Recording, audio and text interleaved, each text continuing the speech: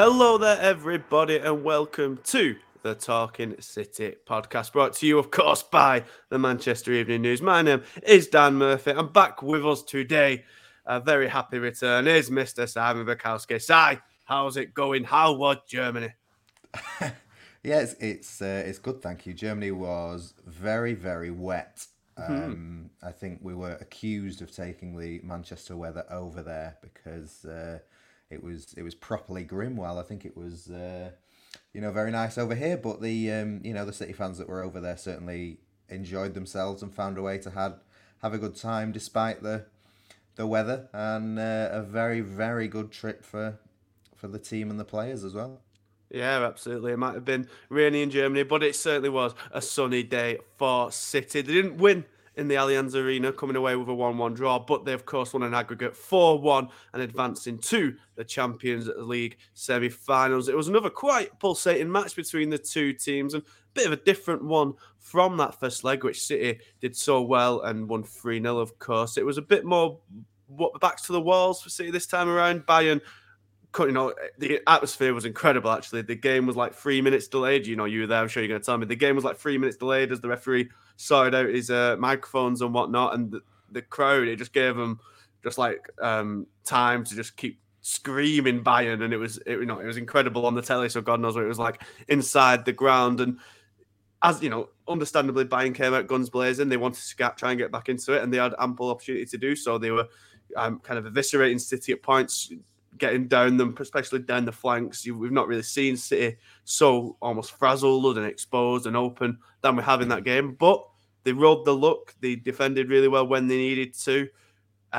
Good saves from the goalkeeper. They managed to get their way through. They, even despite missing a penalty, they got that decisive goal. And in the end of the day, they've gone through it. Or a two-leg performance. You couldn't ask for much more from City, even if it was hard and it wasn't exactly the best performance in Germany. It was a performance that you need to win these sort of ties and to win this tournament. Yeah, and do you know what? Let's talk about the atmosphere because it was so good and it was such a surprise. Mm. I've been to a few games in Munich and never been that taken away with the atmosphere, and Bayern are such a huge club that you get, like at Barcelona, say you get like a lot of people, tourists coming in and getting tickets for games, and that never makes the atmosphere amazing. We spoke to Manu Akanji before the game, after the Leicester game, and we put it to him like it'll be some atmosphere, and he was like, not really. There's a lot of places in Germany that have better atmosphere, and obviously he's gonna say that because he's played at Dortmund, but having been. But it kind of added into the feeling that, like, well, at least the crowd won't be a factor.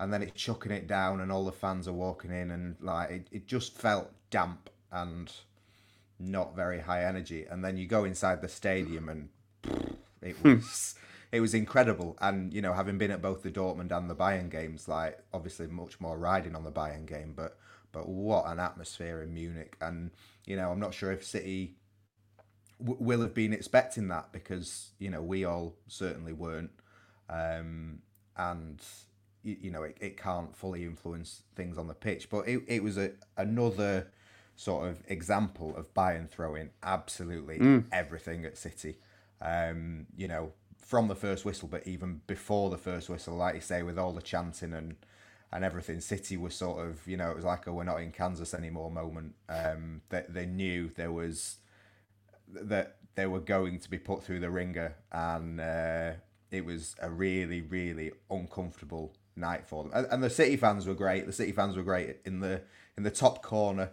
as well. But yeah, Bayern really brought everything to the Mm. table and said, "Show us what you're made of," and City responded. Yeah, I mean, I don't think an atmosphere should have everything to do with a game, but you only need to look at United's second collapse in as many weeks to Sevilla on Thursday night to see that it can have a big impact. That Sevilla stadium was just absolutely electric, and it clearly affected United in such an intense atmosphere. And the fact City weren't as rattled as that in a similar sort of atmosphere was really brilliant. Now, and this kind of reference may go over a lot of people's heads, so I apologise. But the way that the game was kind of delayed and the noise just built, it's like this crescendo. It was almost like a really good wrestling match when the wrestlers don't need to actually do anything to get an atmosphere. They just stare at each other. They have the big face off, and the crowd just goes wild. It was almost like that, and you could almost see in that moment before the game kicked off, like Guardiola was already calling players over. And we can't lip read or anything, but I imagine the message has been, simmer down, just stop blocking out, calm down, because it was really intimidating. And it easily could have kind of got in their own heads as down that delay picked up. And as we've seen with Haaland's penalty later on, a delay can have an impact. But, we got into the game and it was as you say, Bayern came out guns blazing. Kingsley Coman was absolutely excellent. He gave Nathan Ake the hardest game he's had all year, I'd imagine. And Leroy Sané had some great chances. We've not seen City as open or as exposed, as I said. And it was almost like we saw a bit of the downside to the Stones in midfield transition because he couldn't really do it. By the time he was in midfield, Bayern had already won the ball back and was running forward, and Stones couldn't get back into the middle of defence, and City were stretched and exposed. So we did see a little bit of the downside to that, and maybe that's something to consider ahead of Madrid because they're not short of pace either. But you'd imagine most teams won't be able to do that what City did, so it's not too much of a worry. But that's how Bayern really got in behind City, and it's a good job for City that they didn't take their chances. As Akanji said himself, Bayern had lots of chances and they could have scored 3 or 4 if they'd have played a little bit better, which is obviously admittance that City themselves didn't defend the best, at least like they did in that first leg. But as I say, you need a bit of luck. City haven't had it in recent years, and maybe they've got it this time. Yeah, I don't know if he's being a bit unfair on himself there, Akanji, because I mean, City could have scored a few more, and like Ederson, Bayern were missing a centre forward. But, it's a huge hypothetical to sort of say, oh, well, if they had Erling Haaland in the team, then they would have won, or something like that, because you can't just drop Erling Haaland into a team. Like, for me, it was kind of, not validation, but like, before the game, the most excitement that had come from, like, the Bayern reporters was about the return of Choupo-Moting. And you're always thinking, like, I don't watch Choupo-Moting every week, so I only really judge him from his Premier League days, and I'm thinking he's not the striker surely to strike fear into City hearts. And then by the end of the game, everyone's saying, "Oh no, well if they didn't have Choupo-Moting up front, they would have done better." But that is the level that they're at. I thought City played very well, and like you say, I think it was the first sort of sign of Stones encountering problems with that kind of hybrid role. Ake got skinned, Akanji got skinned. There was room to say, oh well, Real Madrid could look at this and see how to hurt City. But on the other hand, like, Real Madrid don't have the sheer pace that both Koeman and Sané possess. And with Musiala and Goretzka sort of laying balls on for them, they were so good, and sometimes you just have to give it to the opponents, I think, and say, yeah, you were really good.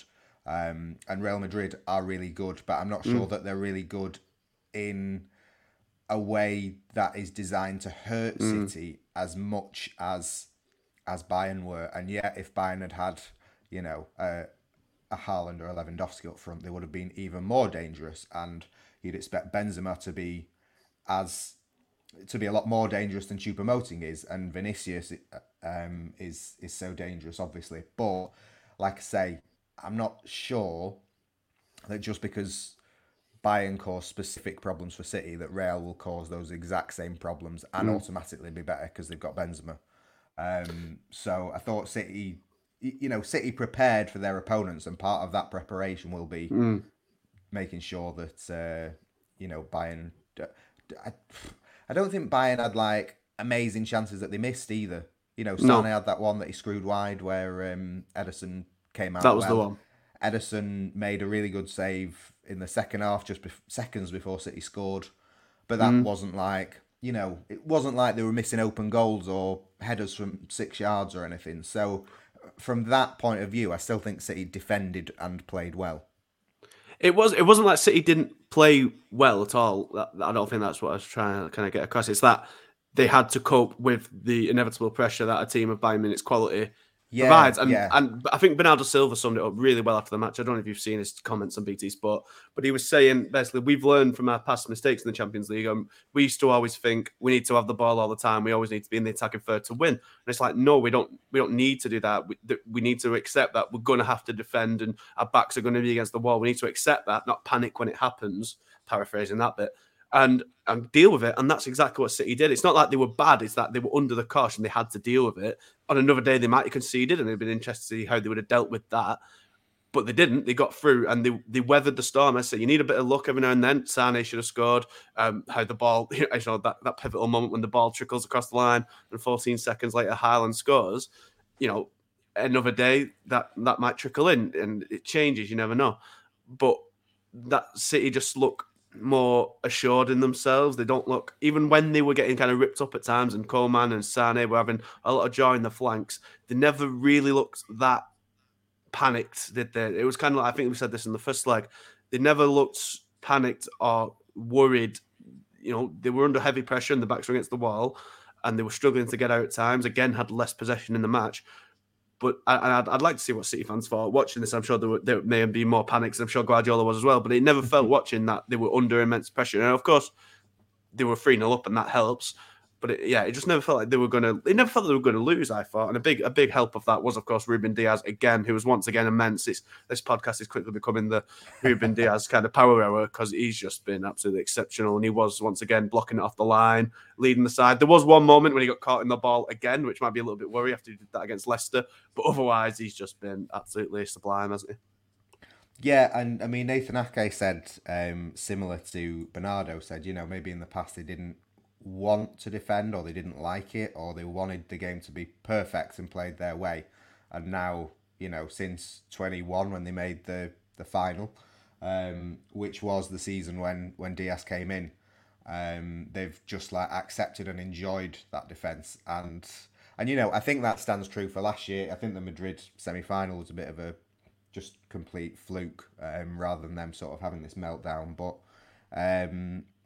Diaz epitomises that spirit of enjoying the defence, the defensive aspects of the game and celebrating every victory. And it was like, even when they were 1-0 up on the night and like Haaland won a corner and he's absolutely screaming, he's roaring because he's won a corner. And that was kind of the attitude that got them through. Because we've pointed out that it's weird because Bayern tore them apart like no one else can, but how can that still be a good performance? But it kind of reminded me of the Champions League tie with Liverpool a few years ago when City were the ones kicking off 3-0 down and then started with such ferocity in the second leg that they had Liverpool hanging on. And you think Liverpool really needs something to stop this momentum, and in the end they got it from a terrible refereeing call, and that allowed them to stabilise and win the game. Whereas City never had that. I mean they got a soft penalty. But we'll talk about refereeing calls. Yeah, but then they missed it, and that only encouraged Bayern further. So City had to do something to stop it, and they did it themselves by scoring. So it was a really professional job, and again, I thought Diaz was the outstanding defender on the night. He was, probably the one that, suffered the least out of everyone. Partly because he was in the middle and Bayern's pace was on the out wide, but yeah, he was just everywhere he needed to be. Played tremendously again. Mm-hmm. Yeah, and absolutely. And another player I think we need to kind of give some praise to once again is Ederson. I think we touched on this last week, but he came in for a lot of slack around the January, February time when City were floundering a bit, maybe a bit of a scapegoat, but maybe there was a bit of a point to some of the kind of overreaction. And I think especially on his one-on-ones, he's really kind of improved and really stepped it up there. In the last 4 games, City have kind of faced 3 one-on-ones. From top of my head anyway. Southampton won, Sulemana went through and he did have a dodgy touch, but Ederson was out at the right time to kind of get the ball away. A bit help there. But then against Leicester and then Bayern Munich, both times Madison at crucial points in the game where a goal could well have changed it out of City's favour. Maddison and Sane both went through. And each time Ederson, instead of what he usually tended to do was kind of charge out of his goal and just leave it completely exposed. He's been a lot more patient and restrained and shown discipline. He's waited for the player to approach him, gradually kind of made the angle harder. And both times, the player hasn't scored when you'd probably bet them to have done so. Maddison hit his shot straight at him, and Sane hit his wide as Ederson came out to make his save at the last moment. And I think it's just, I think a lot of the complaints earlier this year were quite overblown, but maybe he's taken a bit of it to heart. Maybe Guardiola has, and I think it's quite clear he's worked on this bit of his game, and it's already paid off twice, if not three times for City, and it may well do again in the future. So I think he deserves big praise for that. Yeah, rightly so. After this tie, his standing should be a lot higher with a lot more fans who were sort of spitting their dummies out earlier in the season. We didn't have replays in the press box, first world problems, but it wasn't clear from that Sane chance, especially because it happened so quickly. Like, was it a really bad miss, or was Ederson really good in coming out and closing the space down? And I think it was more good from Ederson than it was bad from Sane. I know Sane said afterwards he should have scored, he's got to score from there, but Ederson comes out so well that it does just close down any angle Sane has of a goal. So by rolling it past Ederson, he's rolled it wide because Ederson's successfully kind of covered all the goal. And yeah, I mean, save percentage is something he gets hammered for, so I don't put too much to that. But I think I saw he's got like the highest save percentage out of any goalkeeper in the Champions League now this season. Which again, like, his role is not to make saves. He's not there first and foremost to make saves, but he showed that he can make them when needed, and that is a side that I don't think we've seen enough of in the last few years, and certainly this season. So he was he was really crucial in that respect, and then he was really crucial in slowing the game down from the start, which I'm not sure how successful a tactic it is if you get booked in the first half for doing it, but it did set out City's stall that from the first second we are going to manage the hell out of this game. And if you Bayern keep trying to raise things, we're going to keep slowing it down.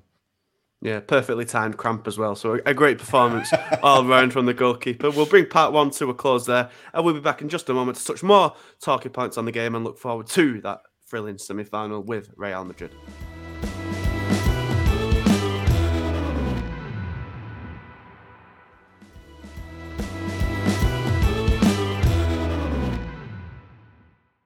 Hello, everyone, and welcome back to the Talking City podcast. As I said, Si, it was a kind of a thrilling game. Even though it was quite low scoring compared to the first leg, there was a lot going on, especially in that first half, which ended 0-0. I mean, Diogo Upamecano, I don't think a player has ever had a worse Champions League tie over two legs. The poor man, he was just...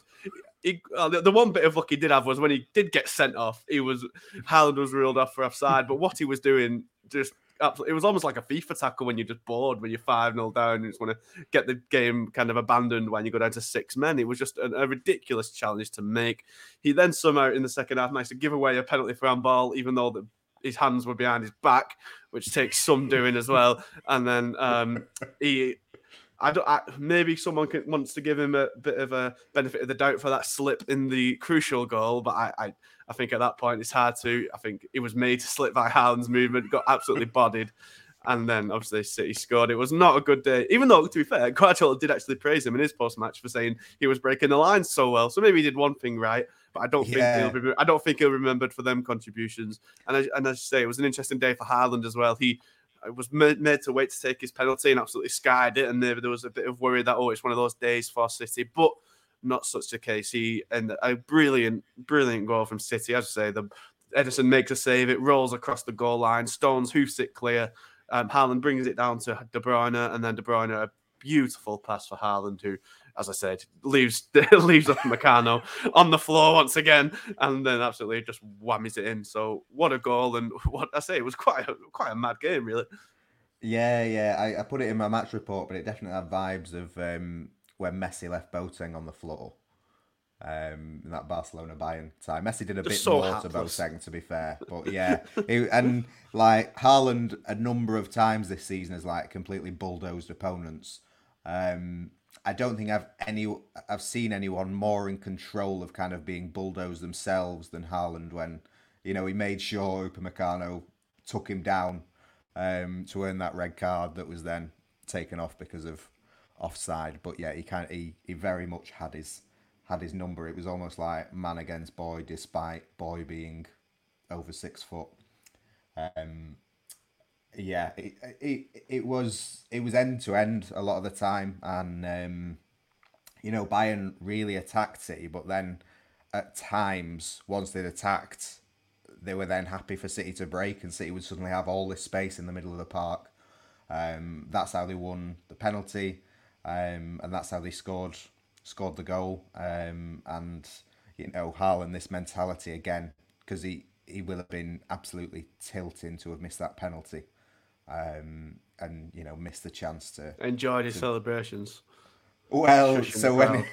yeah, well, exactly. Like it was for him, it was for Dortmund probably, but he just again and again. How many times have we said it during a match that he's missed a big chance or missed a penalty or something, and then he's just stepped up and scored again. And when you do that, then nobody can be too bothered. Guardiola said afterwards that it was the sort of penalty that could have changed the tie, but City didn't let it and carried on, and it was Haaland who sort of made it right for them by Mm. putting that goal and absolutely blasting it past Sommer when I know, from like 4 yards out, it was so funny.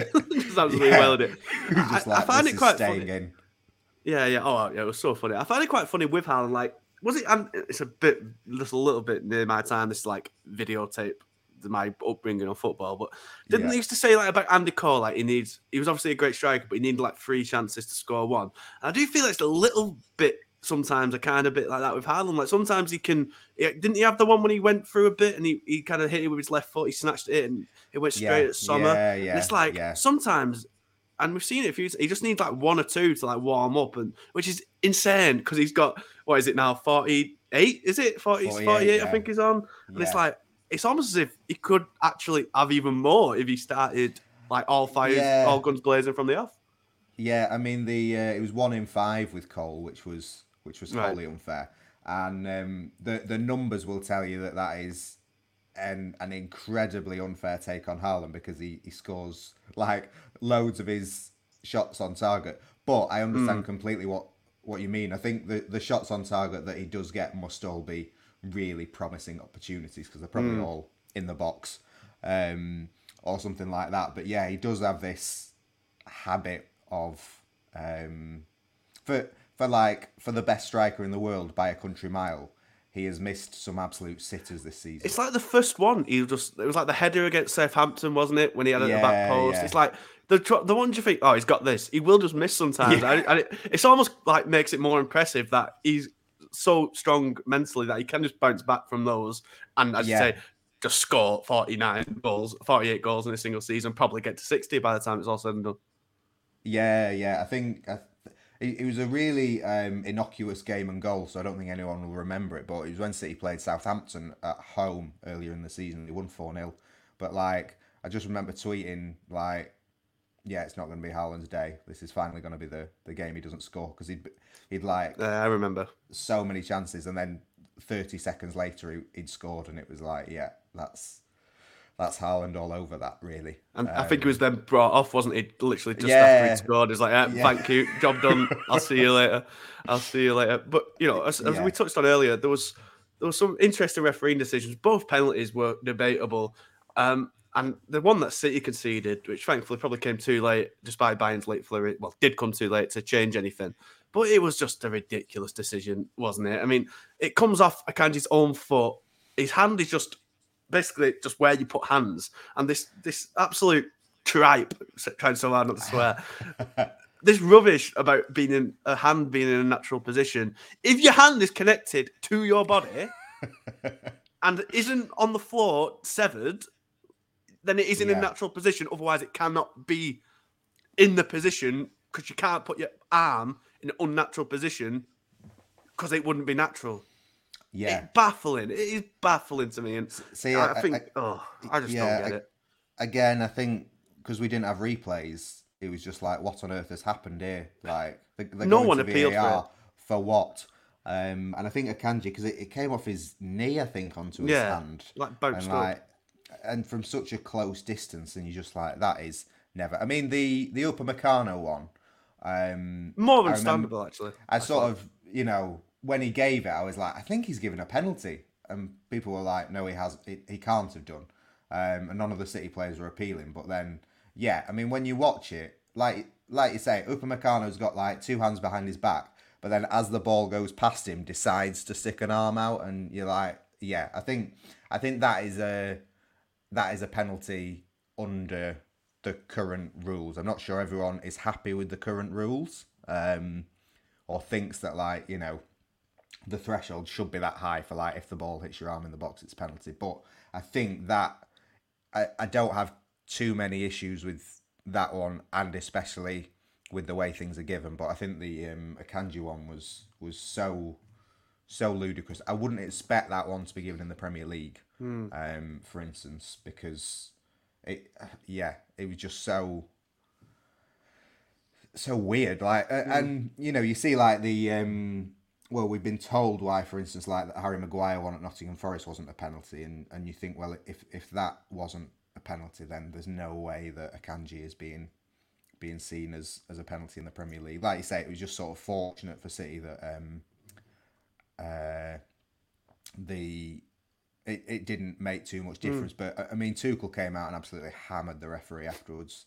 Gave him like a grade E or an F, and also hammered the pitch, which it was fair because the pitch was really rubbish, like huge cutting up down the centre, which is sort of the only thing out of kilter really with the tie, because it was two fantastic clubs going at each other.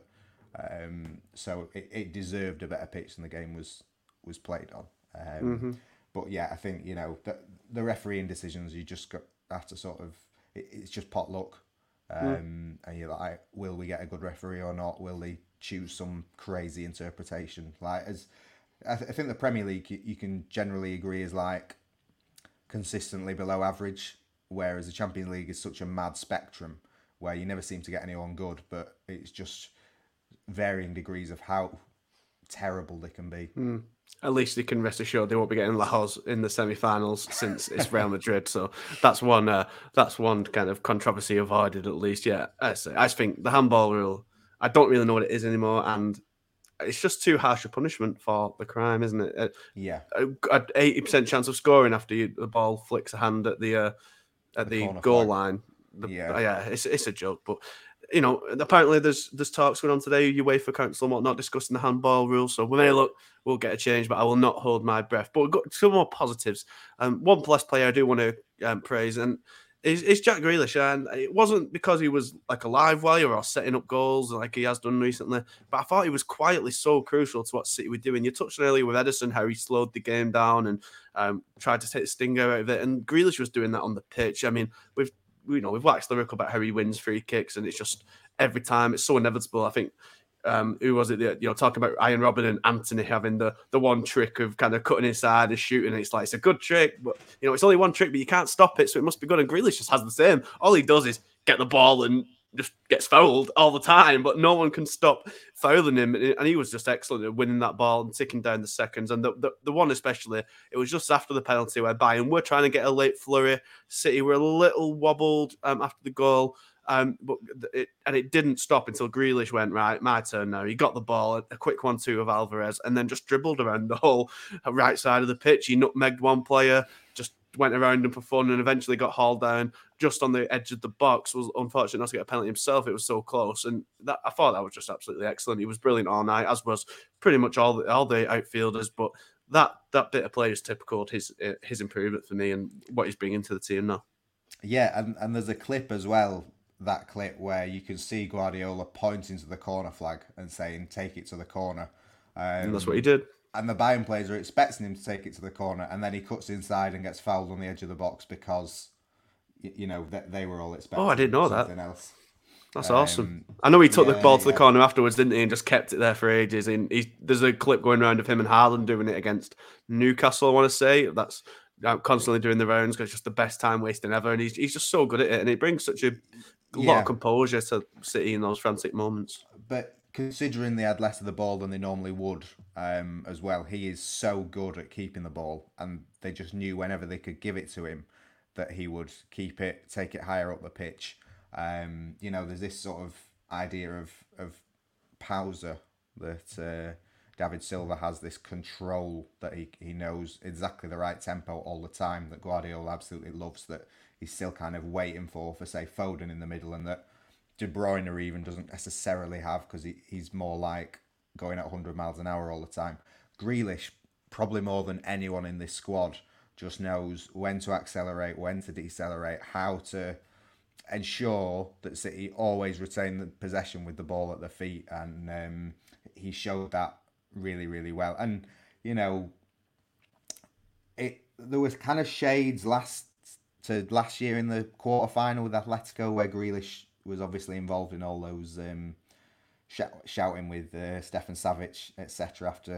After riling them up, but it was another kind of performance where it was mostly Grealish with his head down, and he was, you know, Gundogan was getting involved in altercations, but Grealish wasn't so much. But it was just head down, doing a phenomenal job, which has really been the story of his season, especially since the World Cup. Absolutely, and I say a great night for City, which has set up a semi-final date with Real Madrid. We'll touch on it more when the day finally arrives, side. But quickly, Akanji's described City as underdogs for this match, and they're a bit of a European kind of bogey tide for City. The of City's four semi-final defeats, two of them have come against Real Madrid, including last year's, of course. They are the reigning European champions. Despite the squad, the main players continuing to get older and older, they are still just the absolute juggernaut. I say maybe not having the pace of City have Bayern, but they certainly have the know-how, the grandeur, and the quality with Kroos and Benzema, as you mentioned, and Modric, Vinicius, and defenders at the back. They're a juggernaut. They're going to take some stopping. And it does feel, given an All Milan semi-final on the other side of the draw, is thrilling, no doubt. But this feels like the final, and the question is, have City kind of learned from them defeats, and have they got the tools now to deal with Madrid? Are we seeing they've kind of matured in this competition with this two legs against Bayern? Is that what's going to get them through against Real Madrid this time? I will tell you after the second leg. Ooh, Um, no, it's hard to say whether they've learned the lessons until they've played them and they've been back in that situation again. I think it's different this year. I think City are in better form. I think they're a better team in this form.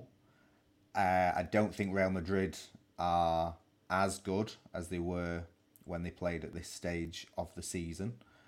Um, I think it helps City that they're going to the Bernabeu first, so it's not like everything will be decided at the Bernabeu, because it still has this aura, and especially for City after last season, there may be a few traumatic memories still.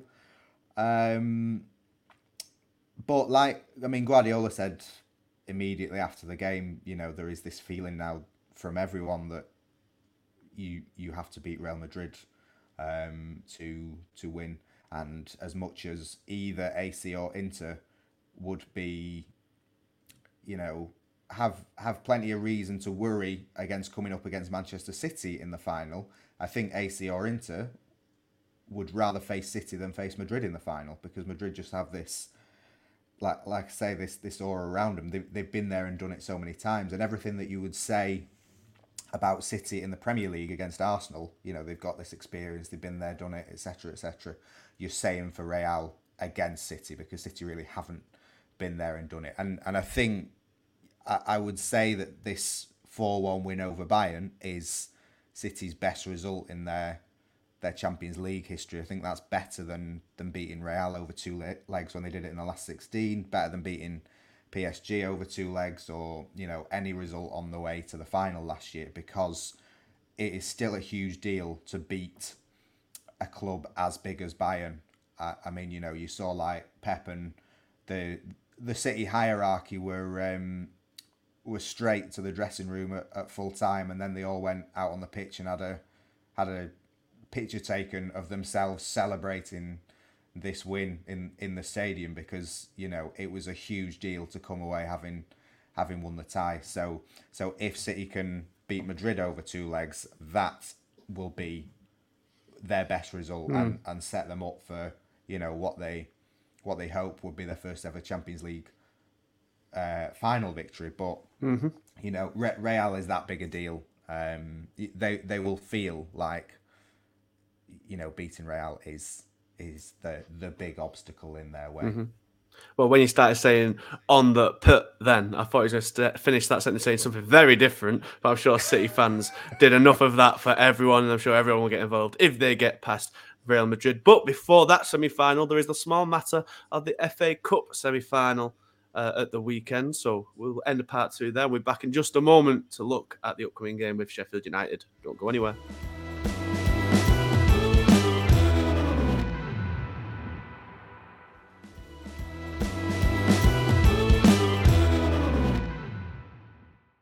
Hello, everyone, and welcome back to part 3 of the Talking City podcast. A big game on Saturday side, a trip to Wembley where City will play Championship high flyers Sheffield United. There's concerns with both teams. City, of course, the one dark cloud cast over Wednesday's match, other than the literal dark clouds in the sky, was that Nathan Ake came off injured with what looked like to be a hamstring strain. We've not heard from Guardiola yet, so we don't know the full extent of the injury, but Ake himself actually said he's quite optimistic, said it doesn't feel as bad as when I've had this before, so maybe there's some hope there, but the way he went down and immediately clutched for his hamstring isn't fuel optimism at all. It looks likely he'll miss the weekend and probably the big match of Arsenal coming up. Whereas the Sheffield United, of course, without their City lone duo of James McAtee and Tommy Doyle. There we go, got his name in the end there. City, of course, expected to win this, expected to win quite handily. De Bruyne has already said that. He's only won the FA Cup once. I wanted to win it again. So it's not like there's any shortage of motivation here for City, even after a big Champions League night. And, you'd imagine quite a comfortable win. Is that how it'll play out? That is how it should play out and how it looks on paper. And, with all respect to Sheffield United, that, City are a league above them. Smash Burnley for 6, who are above Sheffield United. Yeah, correct. The only thing I would say is we see the players every week after the game, as they walk on the way out. I don't think I can remember a time I saw them as shattered as they were as they came past us on Wednesday night, and we were speaking to Nathan Ake and said, is that like how tough was that? And his eyes and his face said everything before he then went on to say, yeah, it was the toughest game of the season. To say they had a 3-0 lead, it did not feel like that at all. They basically spent 90 minutes having to run after Sane and Coman, which is enough to leave anyone broken, to be honest. I'm tired of the thought of it. Yeah, exactly. Yeah. So I've not seen him as shattered as that, and that has to have an effect. And you add into that, the last 30 minutes against Leicester were so bad when he'd taken everyone off that I'm not sure if players who played against Leicester have played themselves out of a start against Sheffield United, because, say you were considering Calvin Phillips starting against Sheffield United, I'm not sure you would now, because he was that bad against Leicester, who, a team who are 3 places above Sheffield United in the ladder. So Guardiola said it after Leicester, but, he's going to have to rotate less than he probably thought. But that is a problem when the people who played against Bayern have been so knackered.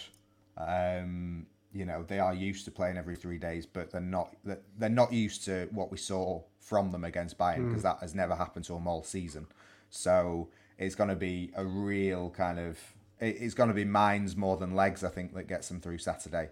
I don't want to make out City are like underdogs against Sheffield United or anything like that, but it is just, It's a turnaround.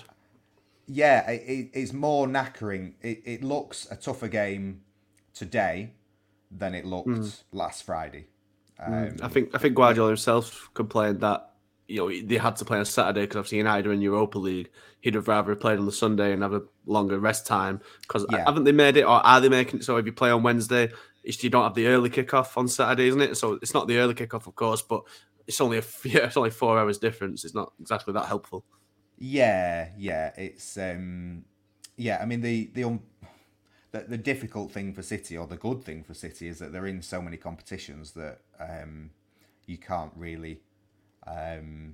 You're gonna get these tight turnarounds between games. There's no real way of turning round.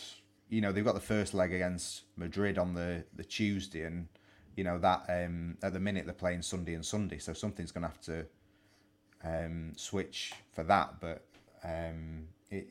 there's no ideal solutions. You just have to go and go and go, and City will, because it's what they do, and they've got the players to do it. But I wonder if maybe Guardiola has after Leicester, he will have had certainly in mind certainly which players he wanted for Sheffield United. But after such a draining game against Bayern, when consider City had scored early or scored two, or Bayern hadn't been as up for it, he would have been able to make 5 changes on Wednesday night and rest some real key players, whereas they had to go the whole time. Haaland in the end asked to be taken off. He was that knackered, so there's going to be some real tired legs out there on Saturday. All right, well, what changes do you kind of foresee, if any? We imagine it'll be Laporte in for Ake, as it was in Munich, and then maybe Phil Foden come in, or is that too soon? It seems like a good game to get his fitness back up after a few weeks recovering from appendicitis. Could it be an opportune moment to get him back in? Yeah, I think it'll be an interesting marker for Foden, because he's kind of come back quicker than expected. So, I mean, ideally, you give him 60 minutes starting against Sheffield United and use that as a basis for could he start against Arsenal on Wednesday. But if he's still not quite there yet, you're probably looking at, say, 30 minutes off the bench, and then maybe a similar thing against Arsenal. You would expect Laporte to come in and Walker to come in, but as you say, Kazake's almost certainly missing the game. Laporte will be at left backs. He still needs to play 2 centre backs. Walker probably starts. Mahrez, you would think, will come in. And I'd be tempted to start Alvarez and leave Haaland on the bench. What with Arsenal coming on Wednesday. There's an argument that Haaland makes such a difference in the small time he's on the pitch that he could play the first half and still do it. But I think Alvarez has done well enough and wasn't one of the bigger culprits on Saturday against Leicester, so he maybe could earn a start over Haaland and keep Haaland wrapped up for Wednesday. It's, of course, a massive game for City, as the treble, as we've touched on, is still a real possibility. And, is it something City can do? I know you've had a little chat with Rodri this week, ahead of, quite a big chat. So there was loads of topics discussed. Great interview. Go and read it. But we give a little sneak preview to our daily listeners. Like, what's the view in kind of the City camp about winning this treble, which would, of course, be historic, to say the least? Yeah, well, they're certainly not hiding from it. And Rodri put it very well in terms of, to win all these competitions makes you a great team. And, there's an argument in Liverpool that this Liverpool team under Klopp is a better team than the City team under Guardiola, that because they've won everything. They've won the Champions League. And, many would not subscribe to that theory, but, you can't argue that Liverpool, that Champions League does make a difference in how Liverpool is viewed. But, Rodri makes the point that winning them all makes you great, but winning them all in one season, that is what really sets you apart and puts your name in history. And the United team from '99 are so revered still because no one else has been able to do it. It's really, really difficult to do, and I'm tempted to say it's never looked more on for City. That might be a bit of recency bias, but this shot in the FA Cup semi-final has usually been where they've fallen down in the past a lot, and you will be very surprised if they go out to Sheffield United. I think then it will just be about kind of containing expectations, because City have played Bayern and they've got Sheffield United in those competitions. You're like, oh, they're a lot closer to the final, but there is still 8 Premier League games to go. On top of that, huge knockout tie with Real Madrid. So, Arsenal coming up makes it. If they lose to Arsenal on Wednesday night, then suddenly the Premier League will look a lot further away. So, and even if they do beat Arsenal, they're likely to be behind Arsenal until kind of the final week, just because the game's in hand. So, it's still incredibly difficult, and there are still loads of pitfalls that mean it won't happen. But the fact that it can still happen is an amazing achievement, and the way this City team is playing, you would be silly to rule it out.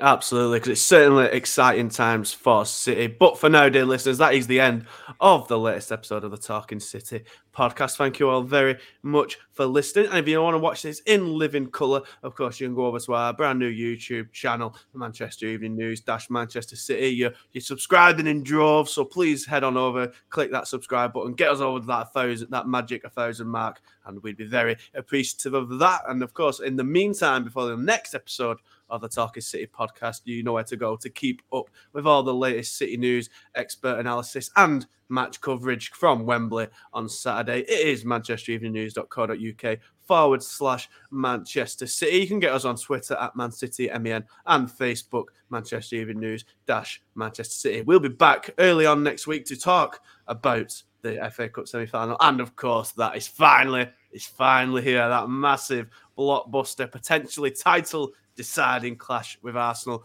We all can't wait, and we'll be here next week to talk about it. But until then, thank you for listening. Ta-ra.